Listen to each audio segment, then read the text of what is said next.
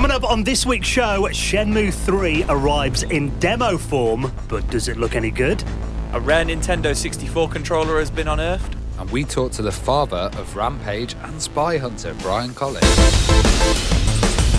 This week's show is brought to you by Retro Gamer, the essential guide to classic games. And The Economist, the smart guide to the forces changing your world.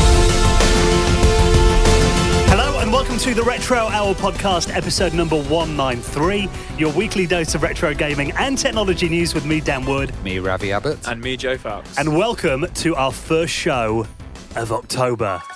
Oh, I wasn't expecting that. It won't be long until we start getting out our spooky games to play. I already have. I've got a bit of an annual tradition every year for me. It's either I sit down with Alone in the Dark and Resident Evil. Sometimes I'll play that on Halloween. What's yours? What's your go-to? Usually a Resident Evil game, to be honest. But this year, because I'm doing an Instagram page at the moment, is I'm trying to post a horror-themed game every single day of the month. Should we let him plug his Instagram? Come on. So it's Retro Hour Joe 89.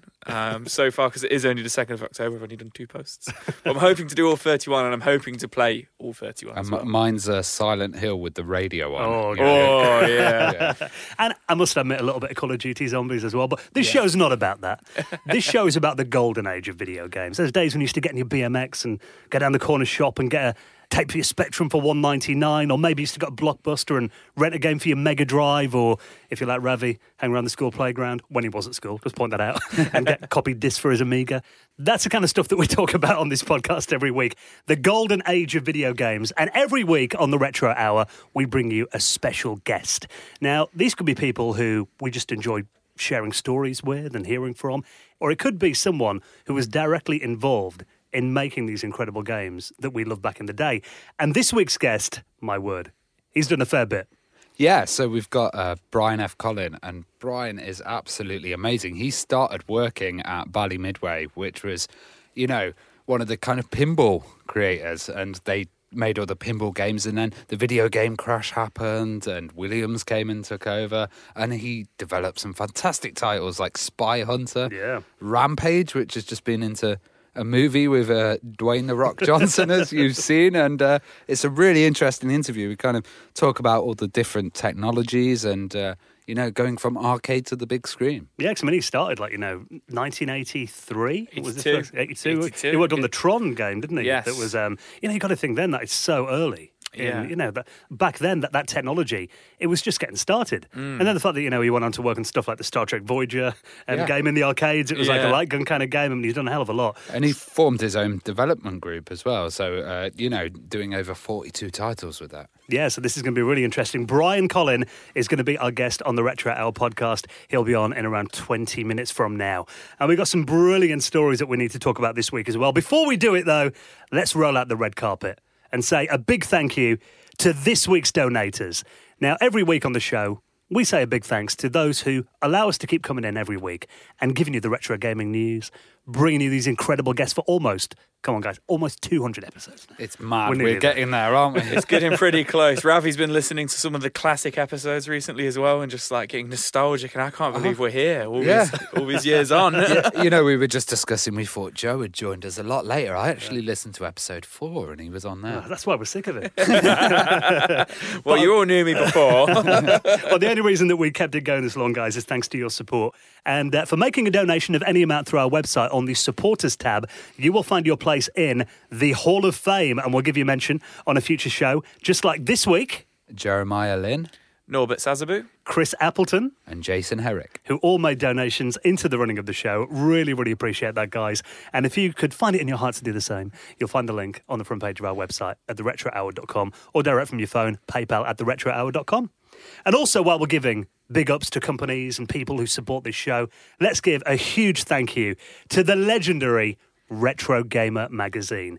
I think it's fair to say all of us around the table have read Retro Gamer pretty much since it started. Yeah, I've been reading Retro Gamer since about 2007, and for me, when you told me last week that they were sponsoring the show, that was just unreal for me. I was just like, what, Retro Gamer magazine? That's crazy. So a huge thank you to Retro Gamer. Now, they are, of course, the only magazine dedicated to all aspects of retro gaming. And every single month, they bring you exclusive access to developers, giving you behind-the-scenes access to those games that you grew up playing, and you can read what the biggest names in the industry have got to say about the games that they created and the incredible legacy that they've left, and get to revisit your favourite games of all time and uncover fascinating new facts. Now, of course, today in the UK, the Mega Drive Mini comes out. And that is actually the cover story on this month's edition of Retro Gamer magazine. There's honestly a full section in here dedicated to the Mega Drive Mini. So if you're thinking of buying one, everything you need to know is in this month's edition of Retro Gamer magazine. And one thing that I do love that they've done for years now is they do a little section. It's either back to the 80s, back to the 90s, or back to the noughties, where they take you back to a particular year and kind of talk about what was happening in gaming that year. And this month, they go back to October 2002. Looking at the games that were in the charts as well, Medal of Honor was top of the PS2 chart, Grand Theft Auto 3, that I think is a game that doesn't get enough love. Everyone goes on about Vice City, but 3 I think was an incredible game. Halo Combat Evolved, and the charts even talk about the music charts. One of Ravi's favourite songs was in the top 3. Gareth Gates and Will Young, The Long Winding Road. I was like, where's he going with this? And S Club Genius as well. Oh, yeah. And Roller Coaster Tycoon, a massive feature. Yeah, you know, we have a lot of people that we interview on this podcast, but my God, they have a lot of people that we've not interviewed in Retro Gamer, and Chris Sawyer is one. Roller Coaster Tycoon was such a big kind of franchise. When that came around, it really took Theme Park's title away, didn't it? Well, I was reading through the making of Blackthorn, which for me was an incredible game that I used to play on a SNES ROM. Oops. But we do have the making of it here, which is an early Blizzard game, and it's really in depth. We've got about 4 pages here, just learning everything that you need to know about that game, which is pretty amazing. Well, if you love our podcast, you will love Retro Gamer. Now, we want everyone to get a copy of it, and honestly, this blew our mind last week, and we heard how incredible this offer was. Now, this is exclusive to Retro Hour listeners. We're giving you a chance to save 93% off the price. 3 issues of Retro Gamer for just £1. That's crazy. When I told Joe that must be a misprint. Yeah, I was like, for £1. I was like, no. What can you buy for £1? Greg's sausage roll. That's what I said last week, and I'm going to stand by it this week. I don't think you can even buy anything in the pound shop for £1 these days. No, they're always like pound stretcher, aren't they? But we want to give you this 3 issues of Retro Gamer for just £1. Now, that would normally cost you £15. So all you've got to do to claim this exclusive offer, do it right now. Open a new tab in your browser, tap in myfavouritemagazines.co.uk/retro hour and claim this offer that only you lucky people can get, myfavouritemagazines.co.uk/retro hour with Retro Gamer, the essential guide to classic games.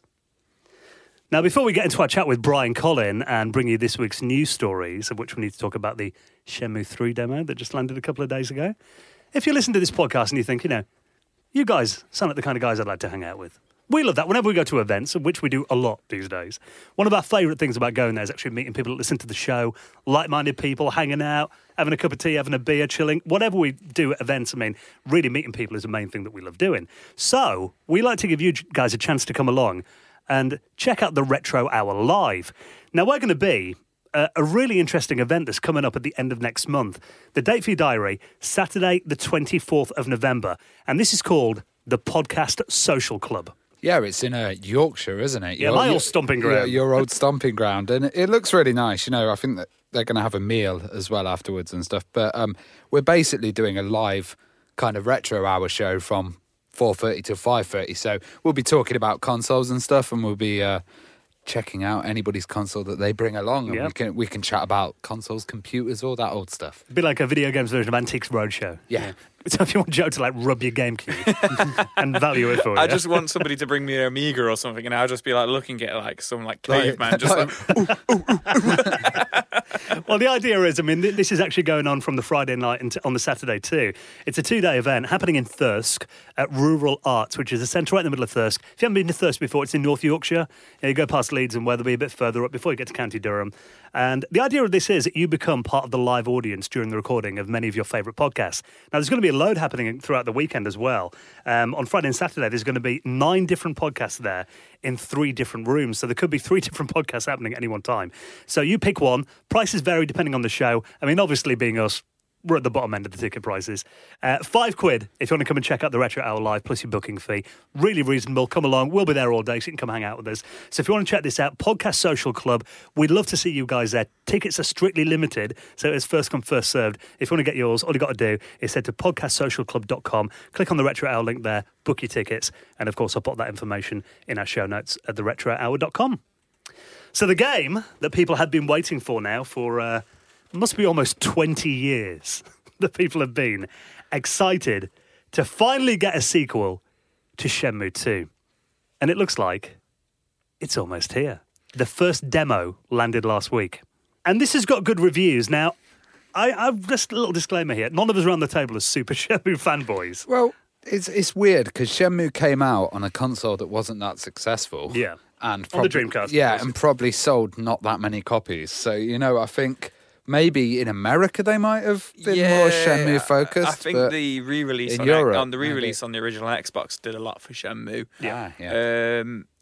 But it's got a real passionate cult following, Shenmue 1 and 2. And obviously, I'm pretty sure it smashed its Kickstarter as well. So we've got our first kind of hands-on look with the gameplay of Shenmue 3. You've been watching a video. I mean, as somebody who obviously wasn't a mega fan of the original game, though, Joe, I mean, what do you think of the video that you've watched? I mean, it looks pretty interesting. We've got our main dude here doing the tornado kick. But we have got some gameplay here, and it does look really cool.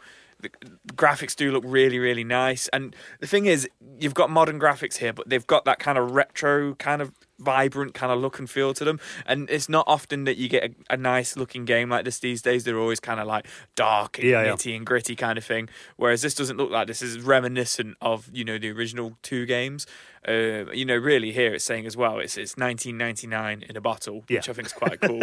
So, if you've got the nostalgia for the 90s, I think this is going to be right up people's street. It was that kind of free roaming sandbox stuff, wasn't it? It was one of the big titles that did that. But I remember seeing lots of videos on it because Adam Kurylik, we've previously had him on the podcast, great guest. Big YouTuber, yeah. He's involved with this, and he was talking about, he did an actual Shenmue tour in Japan, and he went there and he said, They fully recreated this town to the point that there was a local crazy guy sitting in the cafe. They had him in the game. Wow. And it was that level of accuracy. So I think with this one, they're going to continue that and, have a really good representation of that area in Japan. So you make a good point there as well about these kind of locations that are in the game. I mean, for me, I play more Shenmue 2.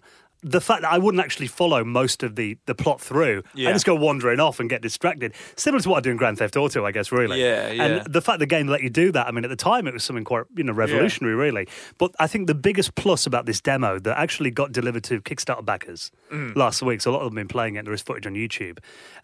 A lot of the most positive thing I've read about it is that it feels like a Shenmue game. Because that is where they can easily get it wrong. Yeah. And that can ruin the entire thing, especially all these years later and all the different console generations. I was going to say, it's good that they've captured that 20 years on, and they've not just made it feel like any old other kind of open world sandbox game. And when I look back at footage of Shenmue 1, I swear I was playing it wrong. I must have had the wrong connectors or a dodgy pirate version or something, because every time I see it now, people have used the VGA capture. Yeah. They've done it on their thing and it just looks absolutely amazing. So maybe it's a title that needs revisiting. Now the third one's out, check out the whole trilogy. The weird thing is it's not coming out on Xbox, though. It's only coming out on Windows and PlayStation 4. So, console-wise, it's PS4 exclusive at the moment. But, it's going to be out on November 19th. So everyone can play it in a couple of months' time. So I think, for me, again, I mean, like I mentioned before, all us guys are not super Shenmue fans, but I will get it just out of interest. Because, it's such a legendary game. And I know how hard the fans have fought to get a sequel to it for almost 2 decades now. And you've got to give that respect. Oh, yeah. And the fact that Yu Suzuki's involved in it again, So if you want to check out the videos that we've seen so far about the demo and this article on Kotaku, I'll put that in our show notes at theretrohour.com. And this is quite amusing timing, actually, as we've actually had quite a heated debate on our Facebook page about the Nintendo 64. Dan's been releasing controversial videos. No, it's a really good video, actually, Dan released about the kind of N64, is it a supercomputer? Is it a Silicon's graphics machine? And that added debate. So we've got some more stuff to add to the N64 debate, haven't we, Dan? Yeah, well, I mean, Joe actually messaged me the other night. He goes, "What have you just posted on Facebook? It's blowing up." People are like, "No, you're wrong." It's caused an uproar. But yeah, I did a little video. It's essentially about the link between Silicon Graphics, that, you know, the company that used to make all these high-end workstations and supercomputers that did like Toy Story, Jurassic Park, and all those kind of films. But then, funnily enough, a couple of days later, a little article popped up, and a guy on Twitter called Shane Battier, he found a very early Ultra 64, as you remember that was the original name for the Nintendo 64, a prototype controller.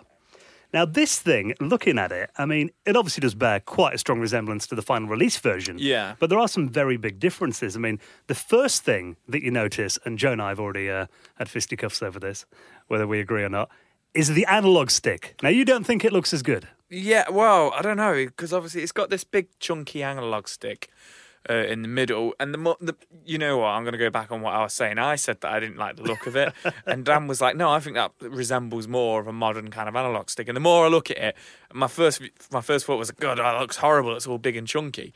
And now looking at it, I'm like, actually, it looks more like a modern PlayStation analog stick. You flip-flopper. I know. It looks... I could have denied that. But it does look, you know, it looks a bit chunky, but the final release obviously was quite flimsy, caused a lot of, you know, people on Mario Party hurting their palms and stuff like that. They might not have done it on this one. But what I find really interesting about this is I feel like the mould is ever so slightly different to the final release. Yeah. Ravi made a really good point that it sort of looks a little bit more like a GameCube controller. Obviously, other than the middle prong. Yeah, do you remember the promos for the Ultra 64? Yeah. I swear we saw this in the promos. You know, like when you got the original controller, it was all black, and then it had the black I can't unit. remember. I'm pretty sure they had the coloured buttons, though. You know, the yellow C buttons. Okay, yeah, maybe it's a bit the red more start adapted. Button, blue and green A and B. But obviously, this controller is completely black and grey, and we've not got a picture of the back of it. So I'm interested to whether the rumble pack and the memory card slot are on there. It's interesting as well because it kind of looks, if you cut the middle off it, it would be a Wii Classic controller. Yeah, that's what I was saying. I can see that there, the Wii Classic controller. I think the colours of it just make it look more modern. Yeah. Black still was nice on devices. And this is from 1995, so what, a year or before it came out, But I mean, looking at the top of it too, the release N64 controller said Nintendo written on it. It's got space for a badge. Yeah, so I feel like, you know, like the N64 shape badge would fit on the top of there. And apparently it hasn't got the connector that plugs into the front of the N64. It's got a little like kind of telephone jack style wire on it. Oh, okay. So that must mean this is like, you know, because even when I was doing research for my video I brought out the other day, I was looking at like development kits on Silicon Graphics workstations for N64 games, and even they had the controller slots on. So this must be a really early example. Yeah, to put straight into one of the computers. Yeah, using a telephone jack, which is really interesting. And this guy on Twitter, Shane, he said he's going to try and kind of do a bit of reverse engineering here and actually get it hooked up to a release N64 and see if it works. Oh, wow. So it'll be an interesting development to follow. I mean, just really good timing as well that I've been looking into all this stuff, and that's suddenly surfaced. So what else do you want me to look up, Ravi? And anything else you want to see? A rare Amiga prototype or something? I'll do a video on it. I'll come back next week. Now, actually, let's talk a bit about the Spectrum. Let's give the Specky some love. The Lara naked scene. On this USB Fact stick. or fiction? That was definitely fact, wasn't it? I don't know. In my memory. Yeah, that's the video that's going to get you hits. Well, let's talk a bit about the Spectrum, because one thing about the original Spectrum is that it didn't have a wealth of connectors on it, you could say. The original Spectrum, I think, had like a connector for the tape ports. It had an RF modulator built in, and it had a power connector. That was about it. And obviously back then, if you wanted to connect a joystick up to it, you even needed a Kempston joystick adapter for it. You had to save money on adapters, didn't you, to keep the Specky cheap, basically. Yeah, exactly. Not as many ports. Yeah. Well, there's a new product out at the moment, if you want to give your Specky a bit of love, called a ZX VGA Joy. Now, what this is a little adapter that plugs into the back, the expansion port on your Spectrum, and it works with loads of different models of the Specky. You know, there's an article here that I'll link up in our show notes talking about, you know, how it works on the 48K rubber key Specky, right up to the Plus 2 as well. So what it does, it plugs in the back, and it gives you the Kempston joystick interface, which is built in. Because obviously, if you had something in there, you couldn't have your joystick interface in too. But it gives you a VGA out, Well, the lovely thing I've seen about this is it's got an on-screen display, and the options for the VGA out are like 800 by 600 at 60 hertz. You can choose between them. There's no physical switching, and you can even turn the Kempston on and off. You can have interlaced over the top as well. Really nice. And you can even remove borders, so you can kind of zoom in a little bit, because a lot of Spectrum games have those big borders on them too. And, VGA, actually, I was quite curious as to why they picked VGA, not like SCART or, HDMI something, But actually, I've got to say, recently, I've been quite liking VGA for my systems. Probably spurned on again from the fact that I did my Dreamcast out when we were talking about the 20th anniversary the other week. And that looks gorgeous on VGA. It's not hard to get a VGA to HDMI converter as well, is it? So, you could always do that, and I guess it leads it into that monitor world as well. So, and I guess with VGA, you can plug it into like an old school CRT as well if you want to run it on that. So that is pretty cool. And it's good to see some new products coming out for the Spectrum as well. Now, the Atari VCS, the new one, is not a system without its controversies. Apparently, it is coming out at the start of next year. It's on course. But what does lead a bit of extra credence to it is the fact that they've now teamed up with retro gaming platform Antstream.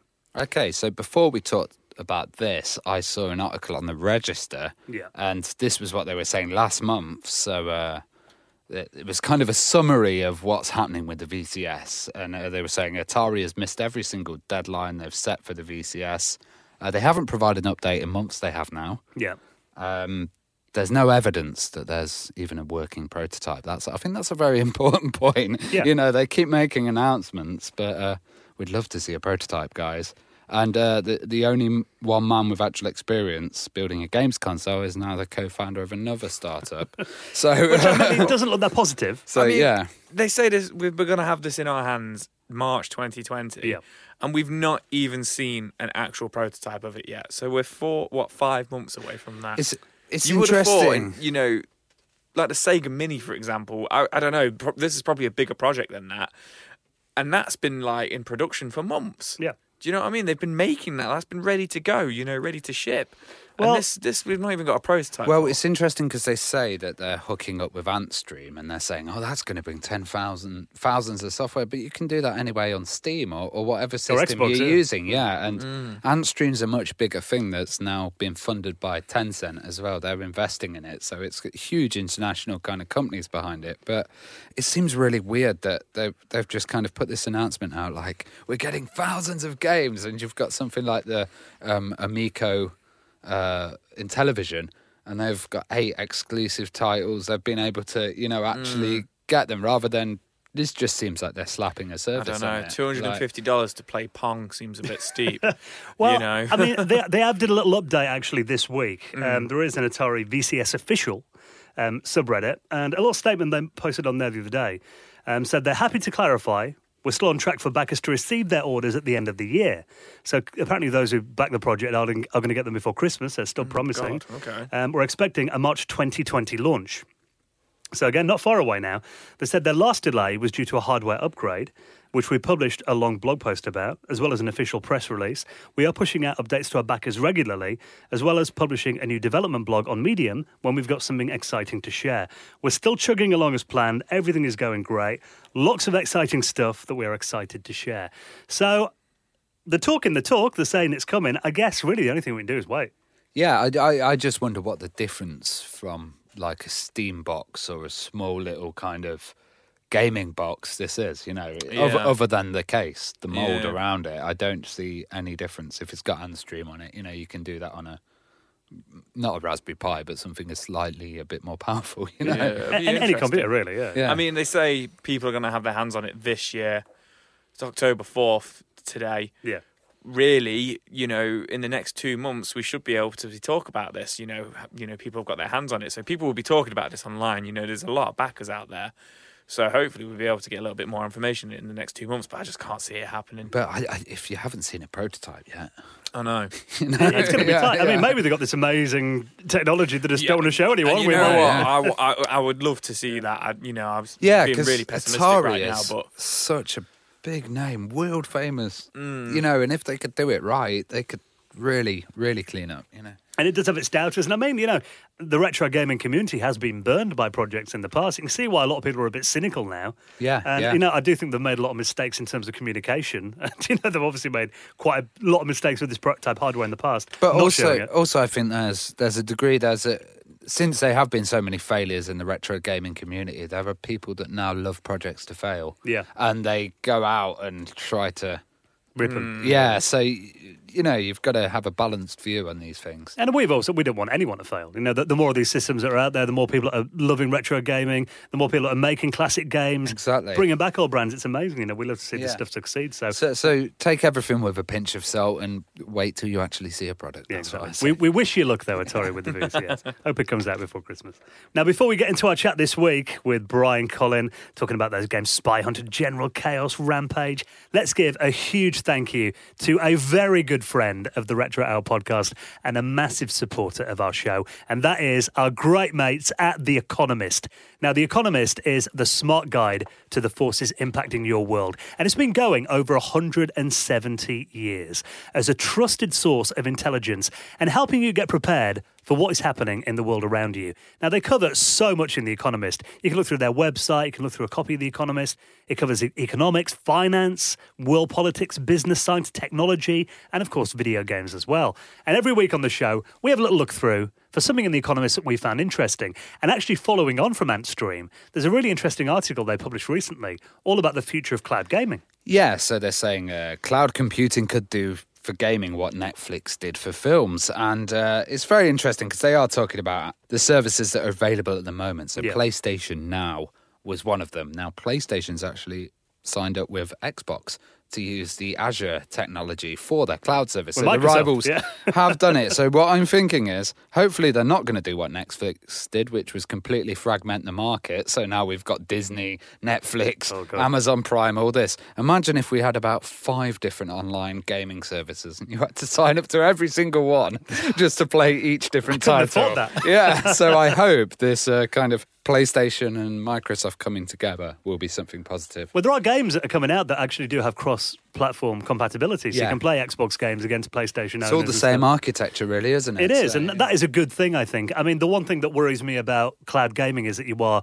reliant on a service, and then, if and when the day that Xbox Live for the Xbox One goes, all your games are gone. Yeah, when the managers decide they're not going to continue paying for the servers, then Yeah, which, you think Microsoft, they'll keep it going forever, but they killed off the original Xbox, didn't they? Xbox Live after about, 9 years? It wasn't very long. How many companies are going to jump on this? You have the Nintendo one coming out, you have the, It could get pricey. Yeah. But these are the kind of things you can keep up to date with and learn more about in The Economist. Now, we would love you to get a free copy of The Economist and check it out for yourself. Now, all you have to do to get your free copy of The Economist through your door, if you live in the UK, is grab your phone right now. And of course, you'll be really helping out our show by doing this as well. And we'd love you to read a copy of The Economist. It'll drop to your letterbox onto your doormat. All you have to do is text the word retro and send it to 78070.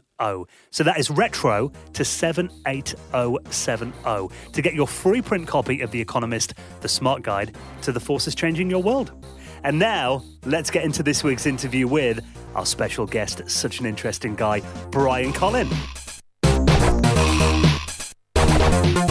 You're listening to the Retro Hour podcast, and it is our pleasure to welcome on this week's very special guest. We're going to be talking about incredible games like Spy Hunter, Rampage, General Chaos, so many incredible games. Let's welcome on this week's guest, Brian Colin. Welcome to the Retro Hour. Hey, it's great to be here.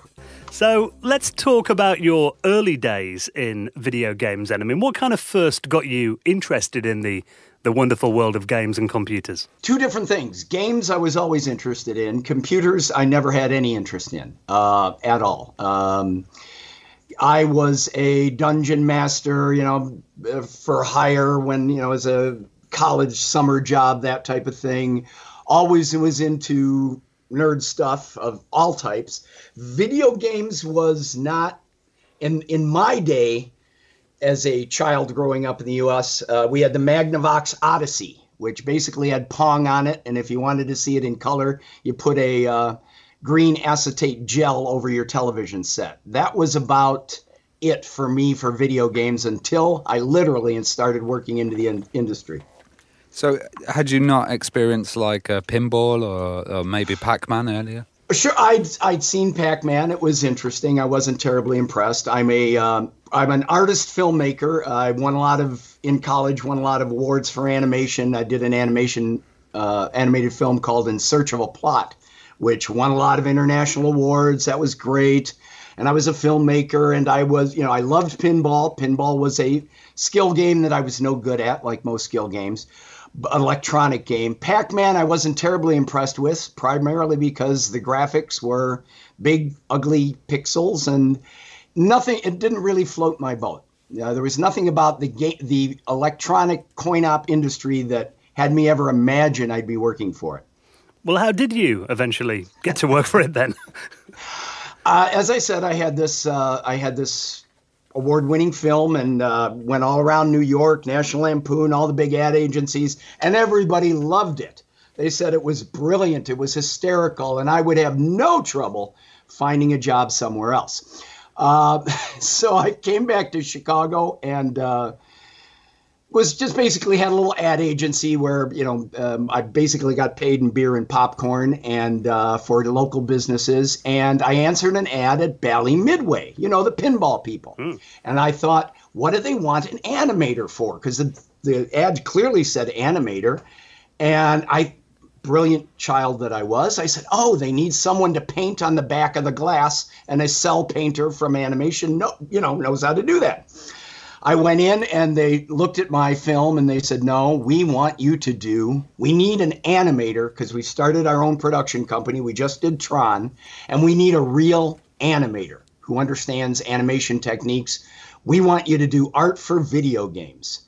And I was crushed. I was crestfallen. I smiled politely and thanked them and toured their studio. And I said, hey, if I don't seem too enthused, it's only because, I'm trying to contain my emotions. But you got to understand I'm a successful, I've got my own successful ad agency and I make like $200, $300 a month.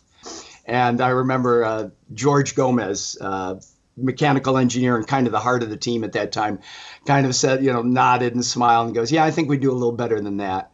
And they made me the offer, and a few weeks later, and I couldn't turn it down. It was an actual salaried position that was, way beyond what I was scratching my life out at. And I remember turning to a friend who was standing near the phone at the time, and I kind of made a joke out of it. I said, okay, childhood's over. I've got a real job. And I choked up, honestly, because I thought, that was it. Childhood's over. And boy, was I wrong on every count. Childhood was not over. And it has never been anything like a real job. It has been wonderful. And it was the right time to stumble into what turned out to be, so far, 37 years of fun. Well, if we're talking about Discs of Tron, that initial game that you're working on there, I remember when Tron the movie came out, and that in itself was like groundbreaking in terms of getting computer-generated animations. I know there's a lot of traditional animation in there as well, but that movie really did seem like a benchmark. I mean, trying to get in with that world and kind of imitate that style almost, was that kind of a big new thing to get your head around? It was, the fact that I didn't know, and I knew Tron. I loved the movie Tron. I'd seen the video game Tron that they did, and I was very unimpressed with the animation. And that's why I really didn't think I would be a good fit for the job. I was a pen and ink kind of guy, and being told I could work with 16 colors and only 2 or 3 frames at most to do an animated thing. I knew we weren't going to be doing this, and I say I knew, put that in quotes, that we weren't going to be breaking any, boundaries here. But once I started working on the game, the programmer, I was lucky enough, the programmer on that game was Bob Dinnerman, and he had a vision. And his game was supposed to be part of the original Tron game, but he would not do it until he could get what he needed to make his vision real.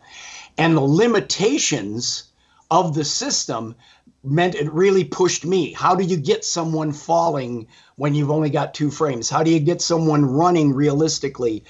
The best thing about it was from a traditional animation standpoint, it's weeks, if not months, to get your first thing drawn, and then at the animation stand filmed, and then off to the lab, and then you get it back, and then you got to fix the mistakes. This new job that I fell into, I'm creating art in the morning and I'm playing it in the game in the afternoon. I was hooked. And that game, I was hired specifically to animate that game. And the beauty of that job at the time, it was a very small group. So not only was I working on that, that's the first game that was released that I worked on, but I was working on every other game in the office. Programmers worked on one thing at a time, and in those days, animators got to work on everything. I'm doing missiles for Spy Hunter while I'm doing the main art for Discs of Tron, while I'm working on a crazy little, I'm re-skinning within weeks, I shouldn't say days, but within weeks of me joining the team, they let me reskin an entire game that eventually made it popular enough in the arcade to go into production. So it was a very loose, very peer-to-peer, wonderful time. And I know I've digressed from your question. I got to apologize for that. I tend to do that a lot. That's okay. It's interesting. So with that in mind there, Brian, you mentioned a few times there that you weren't impressed by some of the limitations of some of the games you were working on. What was the first game that truly impressed you and you thought, wow, this is pretty amazing, the animation on here and stuff? The one I did, Discs of Tron. I had a lot of preconceived notions. Again, like seeing Pac-Man from the outside, seeing Tron from the outside, as just a player, walking through a bar or an arcade. I saw the limitations of the animation, and I was very bothered by, it looked like, I don't know if you remember the first Tron, he's goose-stepping and giving Hitler salutes, and that was the range of the animation. And that is specifically why they hired me. I didn't know this at the time, but they had artists that could push pixels, and they had very limited tools. They didn't have anyone that understood just the basics of real film animation, and that's why they hired me. So being able to push against this limited system from the first and making it do more than I thought possible is what turned me around 100%. So with every game we did back in those days, we were breaking rules, we were pushing against the box, we were thinking outside the box because everything we were doing hadn't been done before. I was able to contribute at that level on a variety of games because it wasn't corporate like today's stuff is. It was very peer-to-peer.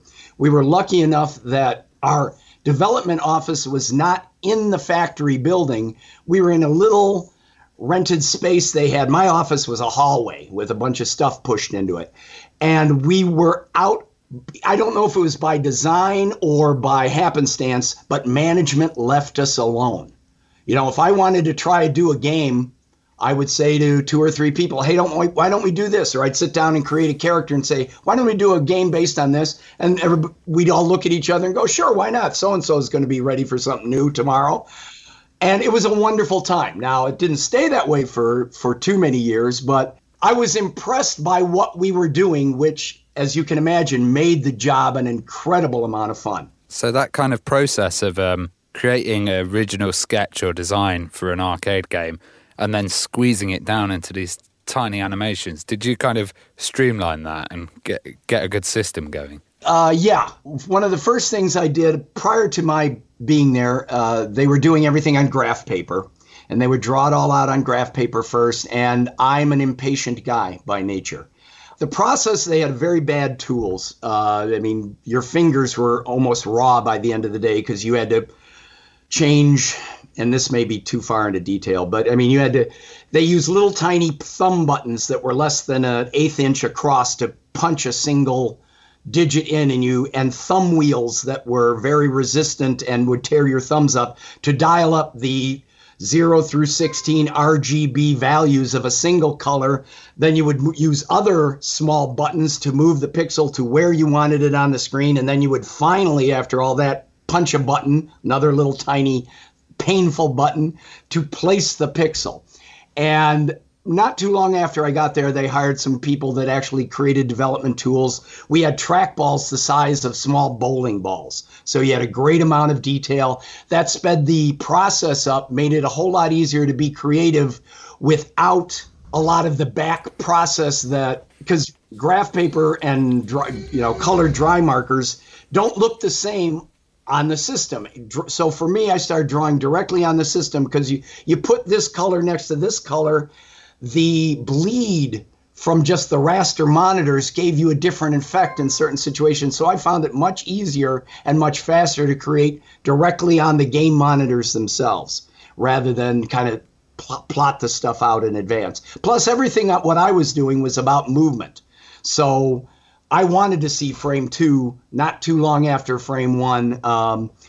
It was pushing pixels could be very tedious, but the bent I was allowed to take on a lot of my early games was Discitron was about the most realistic, Spy Hunter too, but they would let me say, okay, I want to make this a little more cartoony. I want to take this game that isn't earning well in the arcades and let's get rid of all that very dry spaceship look. Let's make it whimsical green aliens.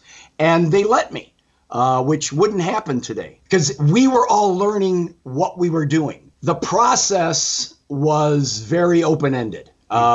It's totally fair to say we were making it up as we were going along, which was great. Obviously, one thing with that, I mean, kind of being new to all of this and this, entire industry being new, I mean, was hitting those deadlines, was that something that the team had to really be disciplined with? Not everybody did. One of the nice things about being an animator working on a lot of different games is you would find out which programmers and, to get an idea into this game, I had to beg to. In this game, I might have to flatter. In this game, I could just say it. So you're working with different people, and the deadline was, hey, we've got so long until test, and then after test, we go into production. And the nature of the games I worked on was you have this basic concept, and you build on that. Once you get that working, everybody in the office would come by and say, hey, well, why don't you do that? Or, hey, we could do this now. It meant more work for the artist, more work for the programmer, more work for the sound guy. And a lot of those games were just 3 people. But because we were passionate about wanting to make the game more fun, you didn't mind working later and later and later. And then through test, in my mind and in the minds of a lot of us developing in those days, we knew people down on the factory floor. We knew if we didn't get our game done by this deadline, someone was going to be laid off. They wouldn't be working that week because we had nothing to run in production. So that deadline was a discipline that I think a lot of later game designers never had to deal with, because I was told at a company I went to later by the lead programmer, it's like, agree to any deadline, doesn't matter. At the last minute, just tell them there's a bug in it. You can take as much time as you want. We didn't have that in those early days. We took deadlines seriously, and I think in the grand scheme of things, looking back, it made us better designers. It made us take a little more time to weigh, is this really a good idea? Is this really worth our time? Because if we don't get this done, those guys we eat lunch with every day, half of them aren't going to be here on Monday. So you mentioned Spy Hunter earlier on, and you worked on the missiles with it. Did you ever find out if the game ever ended or if it just kept on going? Yeah, a lot of people these days have trouble understanding that in the early days, almost all the games kept going. Satan's Hollow, Rampage, Spy Hunter. We kept going, and then if we got to an end, it wrapped. That is, it started over at level 1. It wasn't until the hardware and we had EPROMs, ROMs inside the game that limited how much art we had. It wasn't until just even a few years later that games started having endings with big bosses and movies, or at least storytelling. We had the space to do that kind of things. Games like Spy Hunter, we pushed everything to the limit. The artwork that we created, we used again and again throughout the game. And if we had to, we changed the color palette to make it look like water. But it was the same blocks that we were using elsewhere in the game. Most of those games in those early days did not have endings. They just went on forever because we didn't have the extra space to do anything big and fun. Now, once we started seeing that in competitors' games, that gave us the juice to say to the hardware guys and the management, no, we need more. You got to spend the extra X amount of cents to get a bigger ROM in here so we can add art so we can compete on that level. That's the thing. I mean, some of the games back then, I remember, just crashed when you got to a certain stage because they didn't expect anyone to be playing them that long. So at least it didn't do that. Yeah, testing was great in those days too, because we'd put stuff in there that we would think the players wouldn't discover for weeks or months. And testing in the arcade world, especially in those days, was you put it out in a place, you see how much money it makes, and you stand at the back of the arcade every chance you could get. After work, we'd leave at 5, we'd go to an arcade and we'd stand in the back and we'd look and see what makes the player smile, what makes him angry, most importantly, what makes him put that next quarter in. And that was always the most fun for me, because then I could tell, yes, the joke landed, or no, I knew they'd get PO'd at that. Easy AI. We got to make it cleverer because they're blaming the game. And if they blame the game, they're not going to play it again. If they blame themselves, they'll put in another quarter. So, and that's where you learn these things. Nobody knew this. This was not written down for us. Bit by bit, we figured it out. Well, Spy Hunter as well is kind of very Bondish, wasn't it? But I read recently that the rights were sold for a film in 2003. And I know recently, and we're going to talk about Rampage movie. Do you think this film will come to light? I'm probably the wrong person to ask about that. I was delighted when I heard Spy Hunter might become a game, just like I was when I heard Rampage might become a game. But I also took that with a lot of grains of salt, because it's like, okay, well, if it's going to be a video game movie, it's going to stink. And that's okay, because it'll be fun to see what they do with it.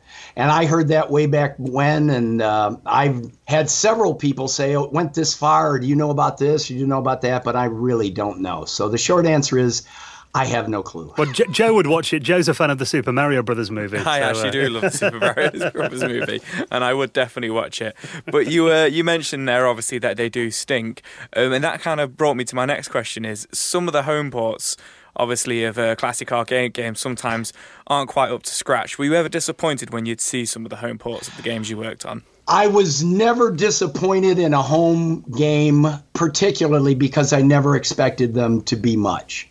Back in those early days, that we used to get copies of the home stuff that had come into the marketing department, and they'd give us copies. I usually checked out the box art, because especially in my early days, I wasn't doing the cabinet art yet. I was just doing maybe game design and game art and screen art. So I would check out the box art. I would see, okay, yeah, they did a nice version here. Or no, this one's not too good. I had the games in my basement, the arcade games. So all of them were a disappointment to anyone that was expecting a version of the arcade game, especially in those early days. But I was never too disappointed, because I was never really expecting that much out of them. I initially heard that management kind of took a bit of convincing to get the idea of Rampage through, monsters tearing up a city. Yeah, that's the understatement. That's a massive understatement. We were in a meeting after one of these trade shows, and I saw some things that other companies were doing with background animation and big characters, and I wanted to do big characters. I'd done one game with a triple-size sprite character that I could really show facial features and comedy. So I wanted to do something, and I was trying to convince the hardware guys, and there's like, no, you can't do anything. We've only got a screen and a half of background on this hardware. It doesn't scale. There's nothing you can do, Brian. Just get it out of your head. All you can do is, move a rectangle. What are you going to do with a moving rectangle? And I looked at Sharon, one of the other animators, and I said, okay, a building falling into itself, that's a moving rectangle. What knocks down buildings? A giant character, larger than usual. I can sell comedy. Pulled in a couple more people. We all were excited. We said, we've got, in the original game design document, which usually they were on cocktail napkins, but I actually typed one up for this one.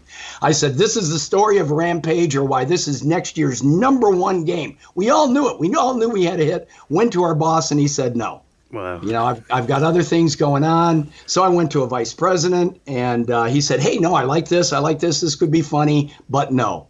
And all of upper management had reasons why we couldn't do it. We couldn't be fighting the police. We couldn't be fighting the army. You couldn't be a bad guy. You can't eat people. I hadn't told them that they were going to turn naked at the end yet. But my programmer I'd been working with on a couple games, Jeff Nauman, he and I went ahead anyway and started proving out the concept. And it wouldn't have happened except right around that time, within weeks, all of upper management, the top president and top three guys got let go by Bally Midway. And they brought in a guy from retail who, in his initial talk to the troops, said, I've got an open door policy. And you can guess who was waiting for him outside his door the next morning at 8:59 a.m. And he signed off on it, and it went on to break every earnings record of any video game of the time. That was, of course, Rampage. That's incredible. So with that in mind, the Rampage promotion was pretty cool, sending out letters to all the towns that were involved in the game saying that you're slated for destruction. Did that bring a lot of extra attention to the media? It did. It generated, to my knowledge, several television video pieces and at least 160 newspaper articles, most of which I still have clippings from. And the backstory on that, believe it or not, was we had this game. It was making a ton of money. And, we had limited graphics. So about all we could do to make the cities different was Jeff and I decided, well, let's just make them cities around the U.S. And so I went to marketing and said, hey, beautiful marketing campaign. Why don't we write to all these cities and say, your town is about to be destroyed? And now everybody all together, guess what marketing said? No. So I wrote the press release and sent them out all over the country, and it ended up doing quite a bit for the game, I like to think. All I know, it was fun. It was fun to do it, and the articles ended up, just ran the gamut in terms of how people approached it. It was a very successful campaign, especially back in the days before, electronic media. Some changes happened in 1988, and Williams Electronics bought Bally Midway, and you and Jeff Newman were the only designers that were retained. What were the changes in the company at the time? Prior to then, Bally Midway had tried a couple of things that didn't work out. They talked with Bally Sente out on the coast. They wanted to move everybody out to California. I said no, and I love California to visit, but I have a nice home on an acre here, and I said no, and Jeff said no. So right up until the last minute, they said, okay, then we're letting you go. At the last minute, they said, we're going to let you work here. You'll come up to a little office near the facility, and we worked out a deal. I said, no, I've built an office on the back of my property, and that's where I'm going to work, and Jeff did the same. Well, that didn't work out. They tried a couple other experiments, Bally Midway I'm talking about. And then finally, during that time, we were still doing games. I did Xenophobe with Howard Shear. I worked on several other projects. Jeff came up, we had always wanted to do player controlling multiple characters.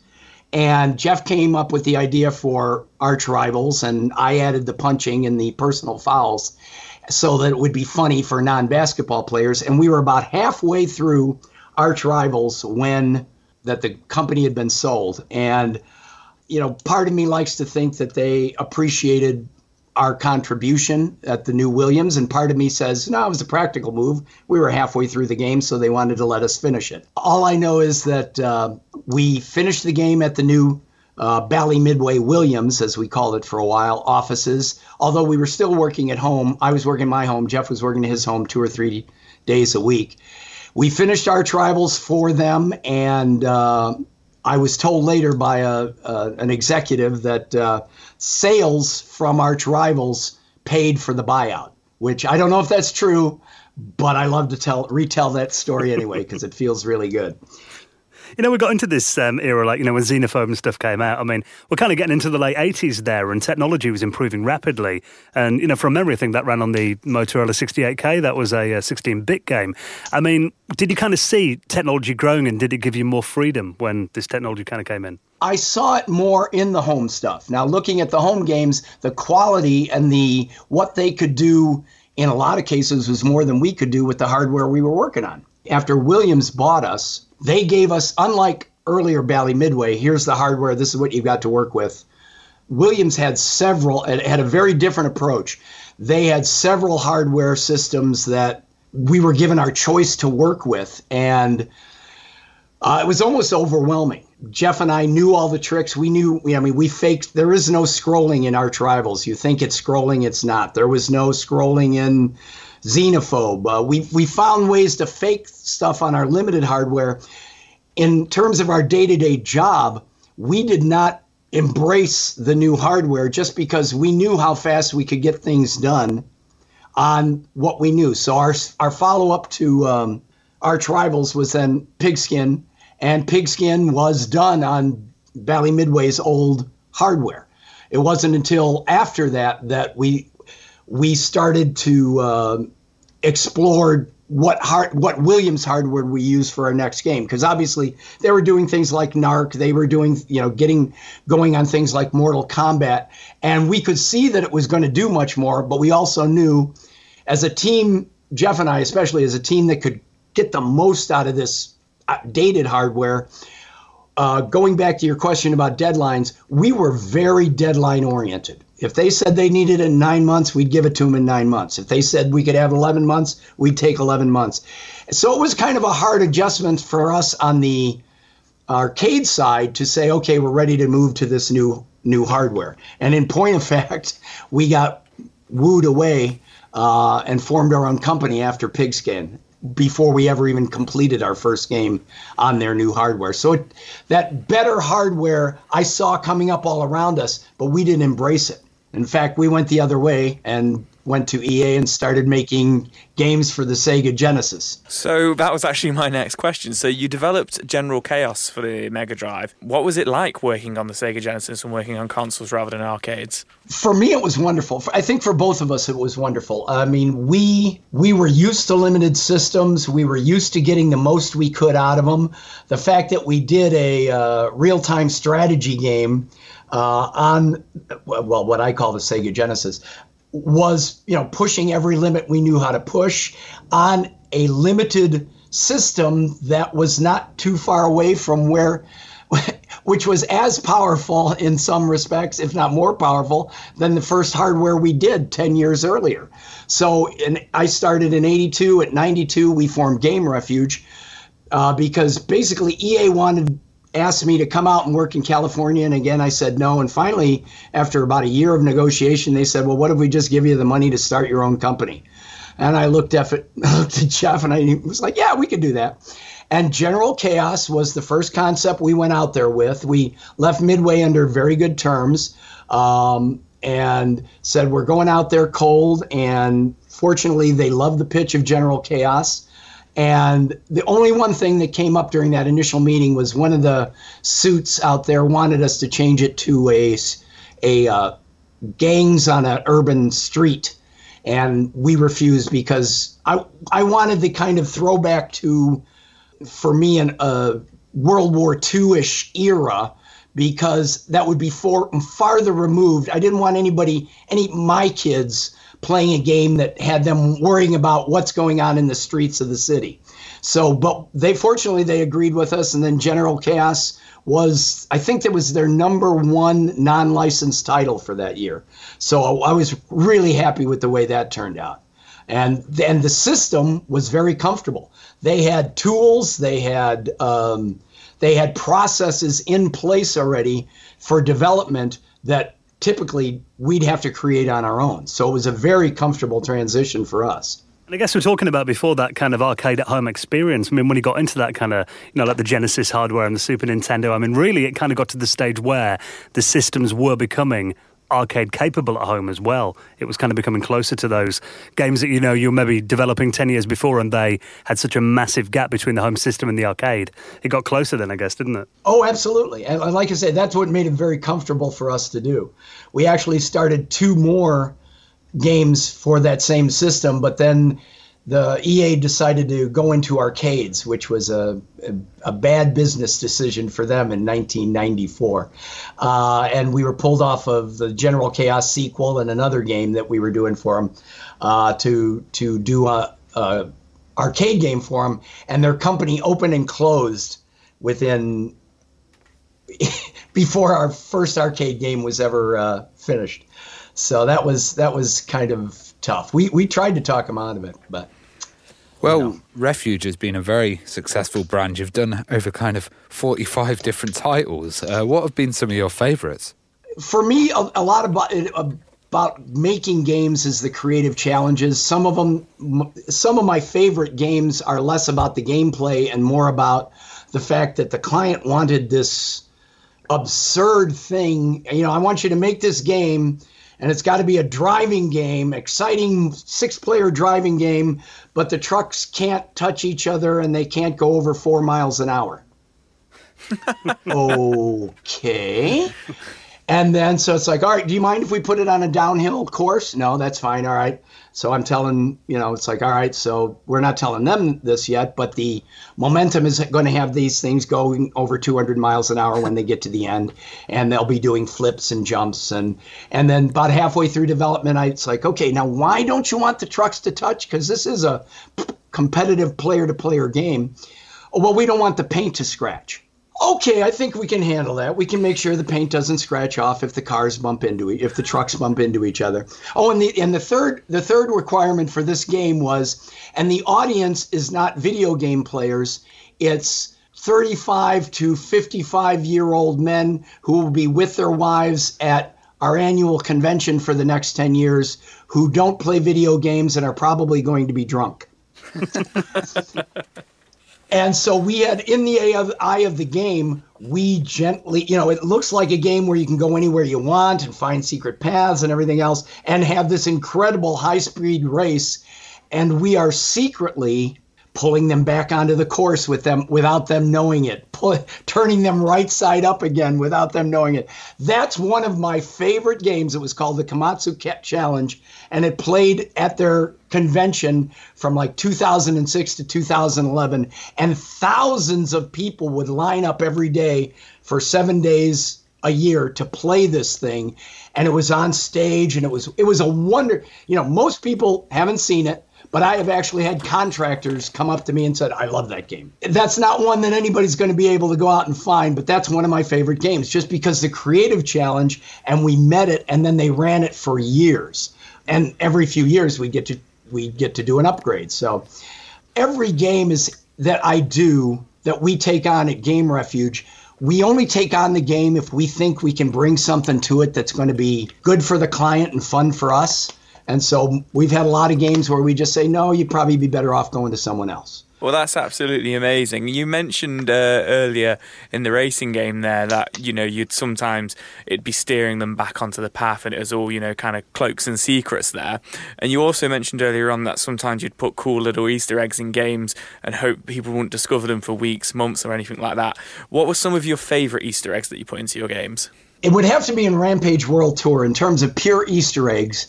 I'm always steered away from that kind of stuff, even though I knew it was popular, because if I've got 20 sprites left, I want to add some feature to the game. I don't want to necessarily hide anything.